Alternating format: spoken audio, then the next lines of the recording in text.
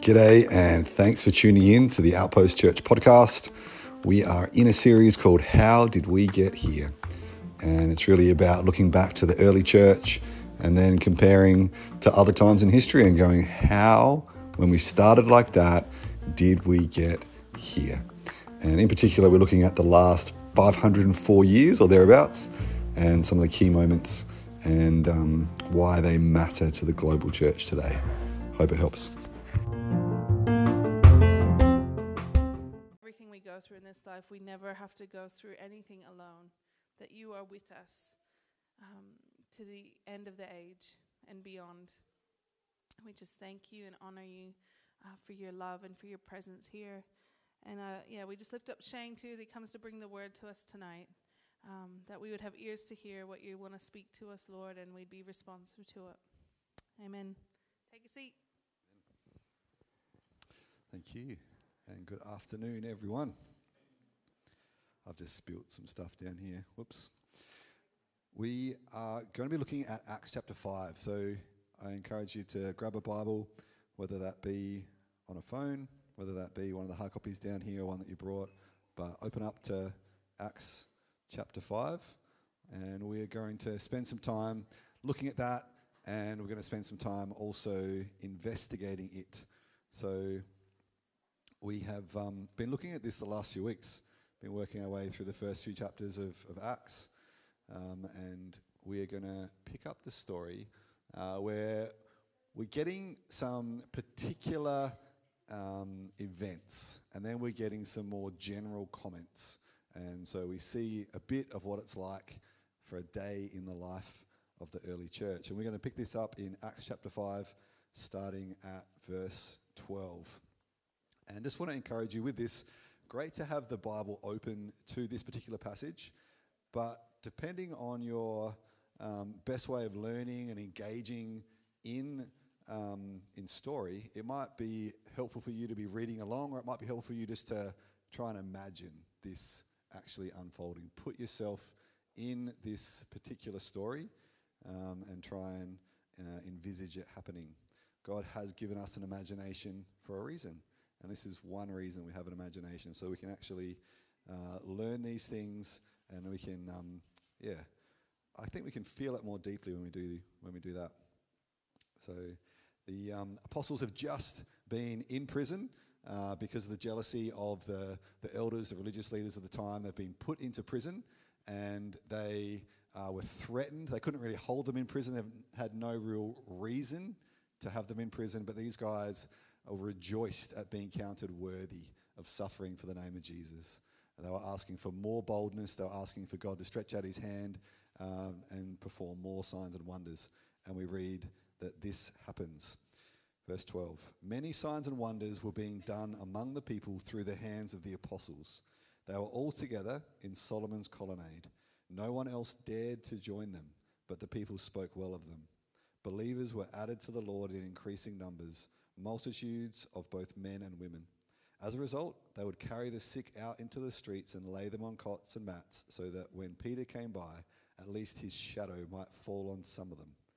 In addition, a multitude came together from towns surrounding Jerusalem, bringing the sick and those who were tormented by unclean spirits, and they were all healed. Same thing we read about. Like you can read in Matthew's gospel of what happened with Jesus. They brought the sick and all of them were healed. And the same thing is happening with the apostles and the believers. Verse 17, then the high priest rose up. He and all who were with him, who belonged to the party of the Sadducees, were filled with jealousy. So they arrested the apostles and put them in the public jail. But an angel of the Lord opened the doors of the jail during the night, brought them out and said, go and stand in the temple and tell the people all about this life. Hearing this, they entered the temple at daybreak and began to teach. When the high priest and those who were with him arrived, they convened the Sanhedrin, the full council of the Israelites, and sent orders to the jail to have them brought. But when the servants got there, they did not find them in the jail. So they returned and reported, we found the jail securely locked, with the guards standing in front of the doors. But when we opened them, we found no one inside. As the captain of the temple police and the chief priests heard these things, they were baffled about them, wondering what would come of this. Someone came and reported to them, "Look, the men you put in jail are standing in the temple and teaching the people."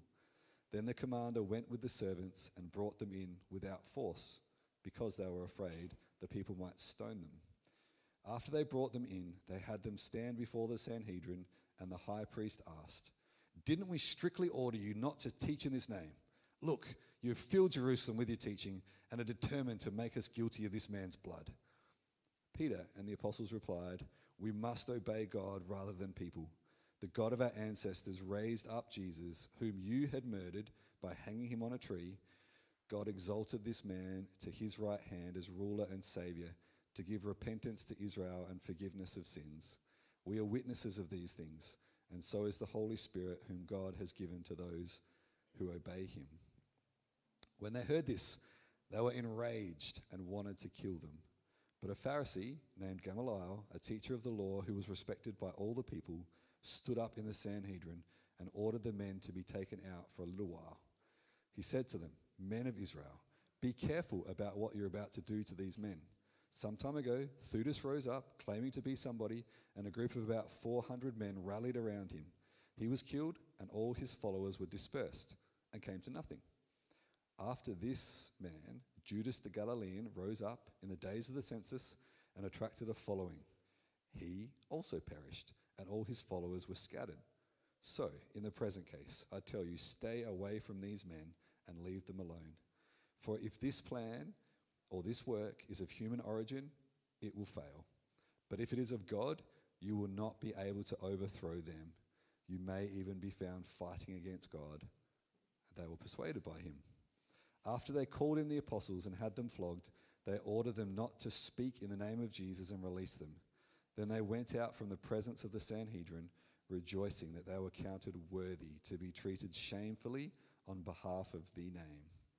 Every day in the temple and in various homes, they continued teaching and proclaiming the good news that Jesus is the Messiah. Amen. We're going to do a really similar process to what we did last week. So for the adults and for the kids, we all did a thing called the Discovery Bible Method. And the Discovery Bible Method has an ABC component to it. So A is ask. So you ask how you went with the challenge you set last week.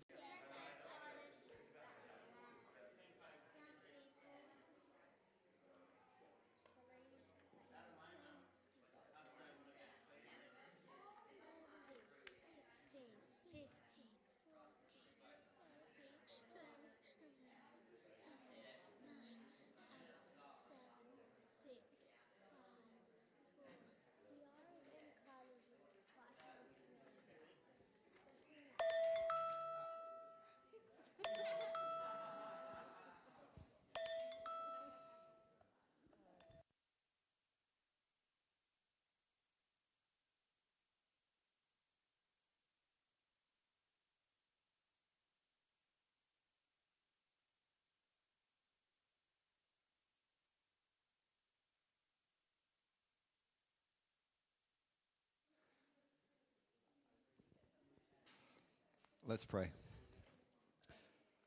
Father, we want to thank you so much for the amazing gift of your word. Thank you that we have been able to spend this time looking into, seeking to understand your word. And I pray, Lord, that it would bear fruit. I pray that we would put into practice the things that we're learning. And I pray that our hunger would grow. I pray that we would be people who hunger after your word more than anything else, to chase after you and to be obedient to the things that you call us to do. So, Lord, we ask that you would bless us over the rest of today. I pray that we would discover new things and then put them into practice for your glory and for our good. Hallelujah and amen. So we are looking at a bit of church history at the moment. So we're doing a series called How Did We Get Here? And it's a question that we can easily ask as we look back to the early church and we see what happened there. And then we look at some of the things that are going on now, and it's like, how did we end up at this point when we started as we did? But we also have a look at some different moments in church history and ask how we ended up there at that point. How do you get from the peace teachings of Jesus to the Crusades? How does that happen?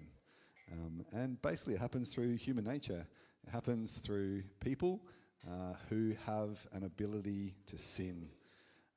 We have just had a look at Acts chapter 5, and we get to see some pretty amazing stuff that the apostles were doing. We get to be really challenged as we see the way they stood up under persecution. But then we see this flip, like it goes from the church being persecuted to the church being the persecutors. I'm like, how does that work? How do you get from one to the other? But there is much in our history that should make us grateful to be where we are right here, right now. Like, obviously, it's a bit of a hot topic, the mandated vaccines, but it's a whole nother level to have mandated religion. And even after even during the Reformation, it was still mandatory to be in the church. So we fast forward. This is under the reign of the first Queen Elizabeth, and this is how it would be. I wonder how this would go for Outposts. To enforce uniformity, she decreed that if for 4 weeks you failed to attend the Church of England with its prayer book liturgy, you could be arrested and remain in jail until you recanted. If you missed for 3 months, you would be deported. And if you returned to England, you'd be executed. Game over. 4 weeks, and you're in trouble. 3 months, and you're as good as dead. It is. That's how to close the back door of the church. Hey? Oh, man.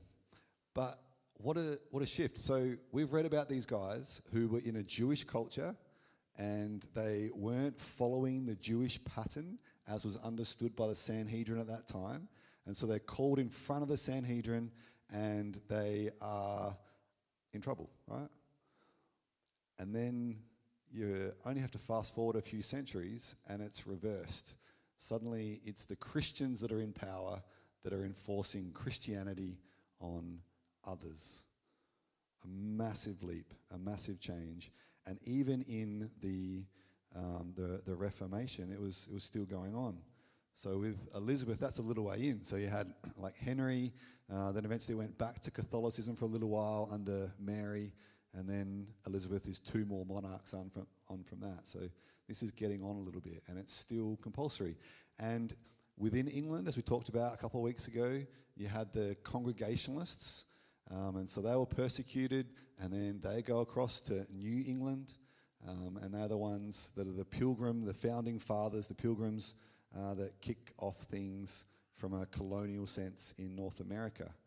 But then they've gone there for religious liberty, but then they persecute others who don't want to do things the same way that they do. And there's an official separation between church and state, but that wasn't the practical outworking of it. And so we're looking at a few of the different denominations that have emerged over the past 500 years. Because prior to the Reformation, the only real church split that happened, if you're following the Roman church, was between East and West. And so in the 11th century, that was when the Roman Catholic Church separated itself out from Eastern Orthodox. And it was about authority. It was about them not accepting one another's authority, but they were separate geographically from each other. And so it wasn't like you had Eastern Orthodox people within the Roman Catholic area. They were just separated out.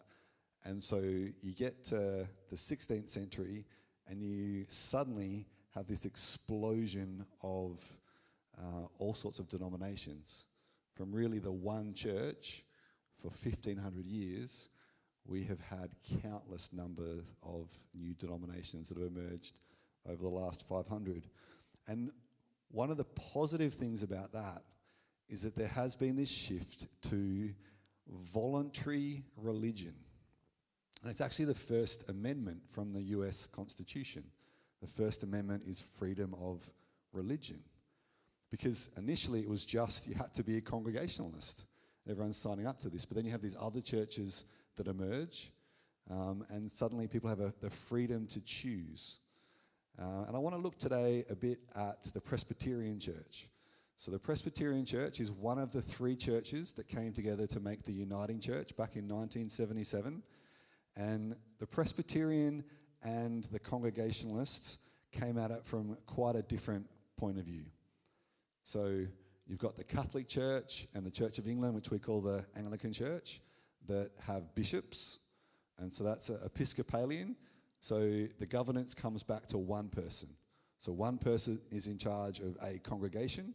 One person is in charge of a group of churches. And then you have the Presbyterian model, which says you have elders that are in charge of one church. And then a presbytery, a group of people again, are in charge of a group of churches.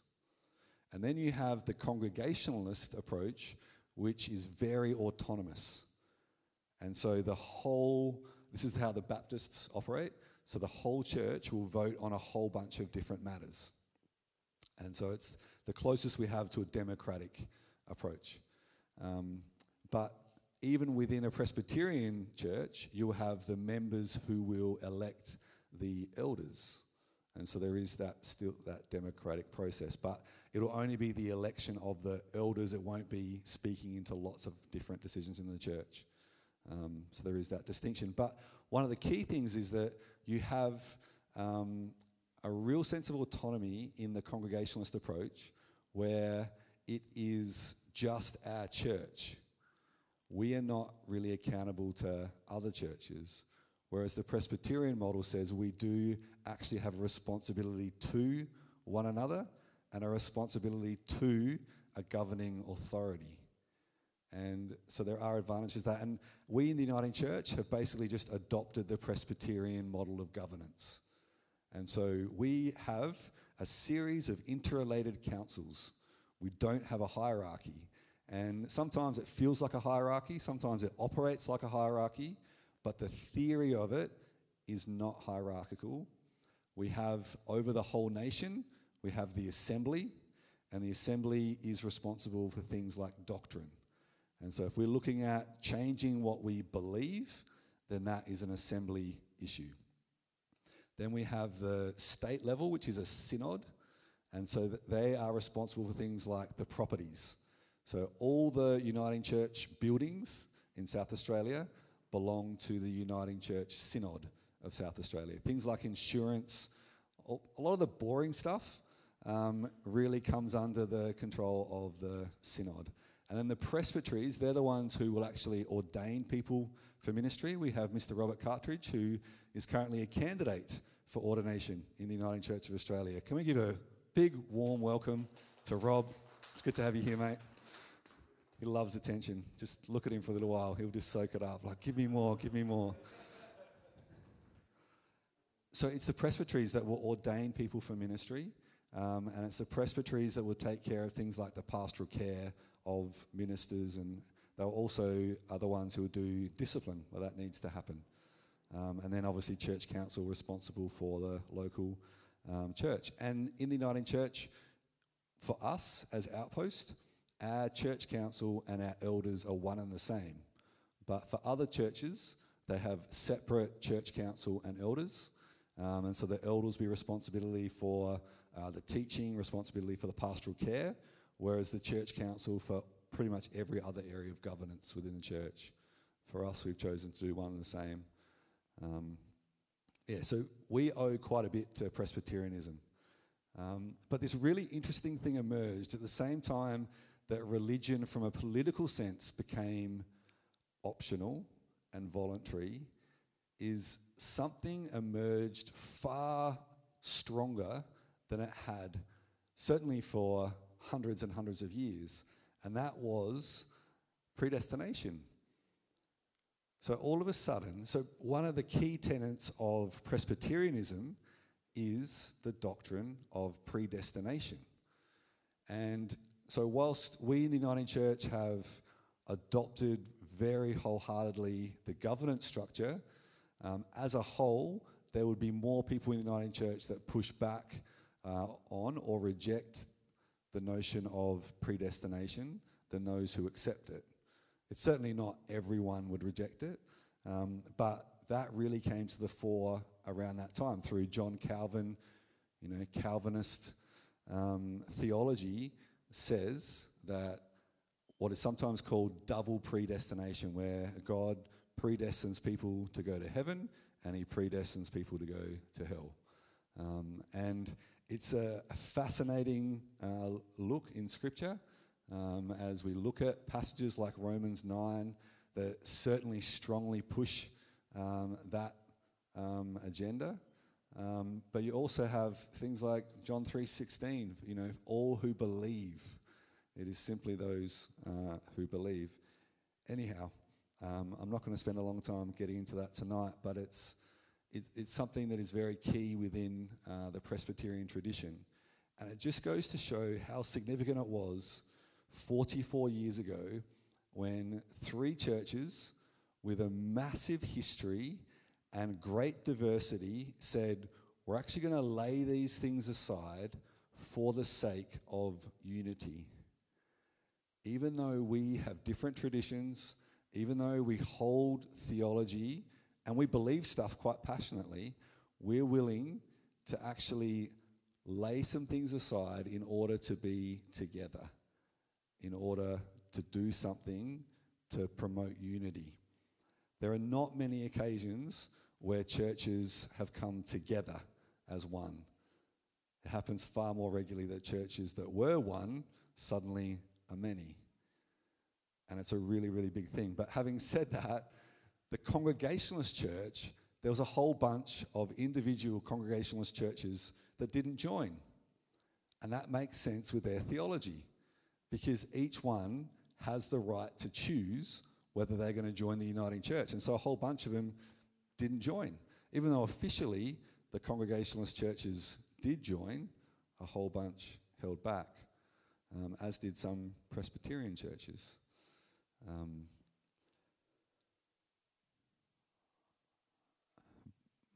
But for me, 2 things from today that I want to finish with are we have chosen as a church to be accountable.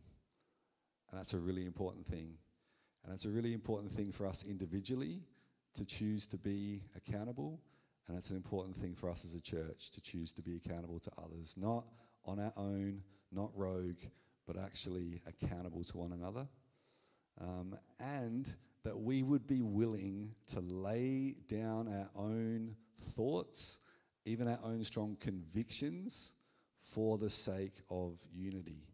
And something that's been really exciting for me over the past few months is that we've brought a number of pastors together. So Christy had an idea.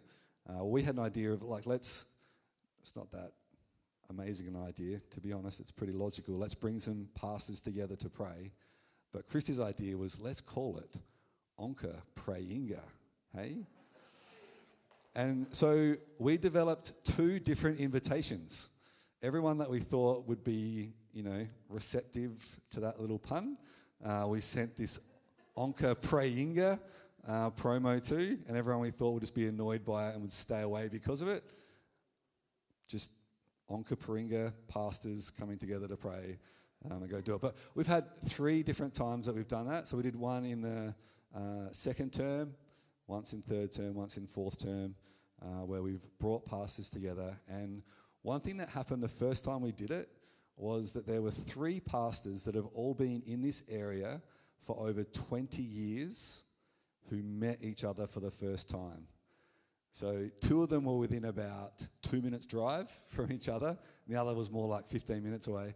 But over 20 years of full-time ministry here in Onka Prayinga, and had never crossed paths previously.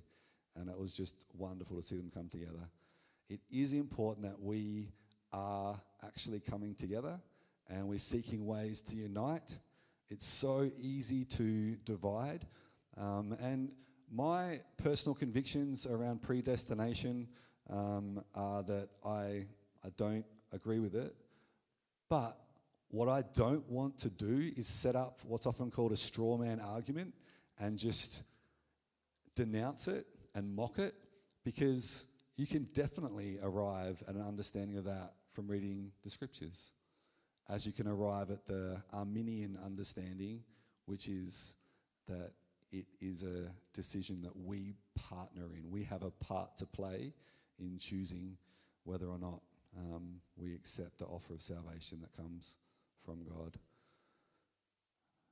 But it really matters more. What matters to me more is that we will honor one another and we will lay aside these things, because we don't know. Like, we don't know for certain, and it's not our decision who is saved and who is not. So we can't know this stuff 100%, but we can know that he loves us. We can know that he died for us. How that exactly works its way out, there's many different theories about, but let's major on the major stuff. I'm going to pray. Would you join with me? So, Father, I want to thank you for the amazing reality of what you have done for us. I want to thank you for those that have followed you right throughout history. I want to thank you for those who have helped our understanding of the faith, those who have challenged us in different ways. I want to thank you for those that have stood up at times that just needed to have the system challenged. I want to thank you for those that have done that faithfully. I want to thank you for the early church who were willing to be persecuted, even rejoiced at being considered worthy of suffering for the name above all names. And I pray, Lord, that we would learn from them and we would learn from you, that we would be willing to suffer for your name, that we would be willing to die for you, but not willing to kill for you, not willing to bring division and not putting in a stumbling block for others. Lord, we ask that we would learn from history. We ask that, we would be a people who bring more and more unity wherever we go. I pray that we would be accountable to you, would be accountable to one another, and live lives that do bring you glory and do bring others into your kingdom. In Jesus' name, amen. So we're going to do Methodism next week, which is my personal favourite out of the three, not going to lie.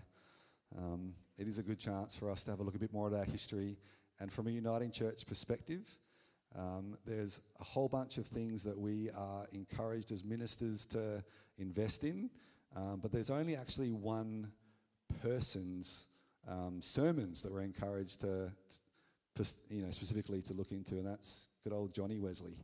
So John Wesley's 44 sermons. So next week I'll give a summary of John Wesley's 44 sermons, and it will be fantastic. But what was that? Yeah, we'll still be here on Tuesday. That's right. There's lots for us to learn from all of these different traditions, and it's helpful in understanding where we've come from and where we're headed. I just invite you to stand to your feet. I want to close with one of my all-time favourite blessings, and it is from Jude, the only chapter in Jude. So I encourage you just to take a posture, being ready to receive. Now to him who is able to protect you from stumbling and to make you stand in the presence of his glory without blemish and with great joy, to the only God our Saviour, through Jesus Christ our Lord, be glory, majesty, power and authority before all time, now and forever. Amen. God bless you guys. We are about to have our dinner, and just encourage you to, if you didn't get a chance to share what you got from Acts 5 earlier, share it over dinner. And if you're sitting with people that you weren't chatting with earlier, then share what it was that you picked up from that time.